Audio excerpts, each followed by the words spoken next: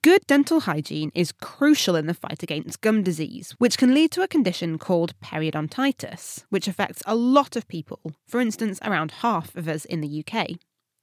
Periodontitis comes about when changes to the bacteria in the mouth cause a reaction called inflammation in areas around the teeth, potentially destroying tissue and bone and causing tooth loss. But quite why an altered microbiome causes this inflammation isn't known. So there are no targeted treatments, and surgery is the main option in severe cases. But now, scientists have spotted that periodontitis patients have higher numbers of immune cells called Th17 cells in their mouths. And by targeting these cells, they managed to slow down the progression of the disease in mice. My name's Katie Haylor, and I spoke with Niki Moutsopoulos from the National Institute of Dental and Crano-facial Research at the National Institutes of Health in Bethesda, Maryland. We actually identified high numbers of these cells within tissues of patients with periodontitis.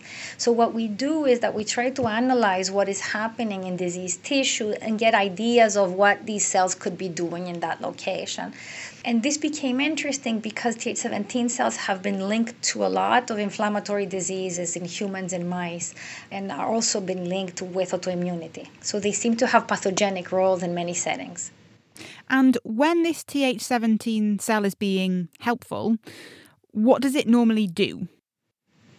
So normally these types of cells are found in barrier sites and sites that are exposed to the outside environment. So you will find Th17 cells in the mouth, in the skin, in the gastrointestinal tract, and they're very important for what we call barrier integrity, for protection of barrier sites, of mucosal and skin sites.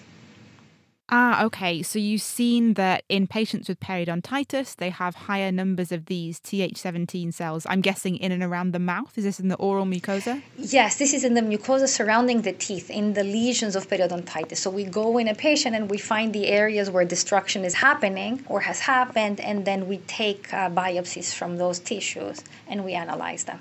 And do we know what these cells are actually doing to drive periodontitis? What we have seen in our animal experimentations is that if we don't allow those cells to expand, then we can slow down disease considerably. So we inhibited Th17 cells in the mouse model, both by two different genetic methods of taking them away and also with a small molecule inhibitor. And in all three instances, we could take away Th17 cells and inhibit progression of disease significantly. So what does this mean for humans then? It suggests that this could be a therapeutic strategy. Of course, we would have to test that in the human environment, but it suggests both a pathway for disease pathogenesis and a potential therapeutic target. This disrupted microbiome comes about as a result of poor dental hygiene, is that right? We know that a disease-associated microbiome will trigger Th17 cells. What makes you susceptible to having an abnormal microbiome or a disease-associated microbiome is not hygiene alone, is also hygiene in the presence of susceptibility. Is there an argument for saying that we should be focusing our attention on the prevention side of things? Yeah.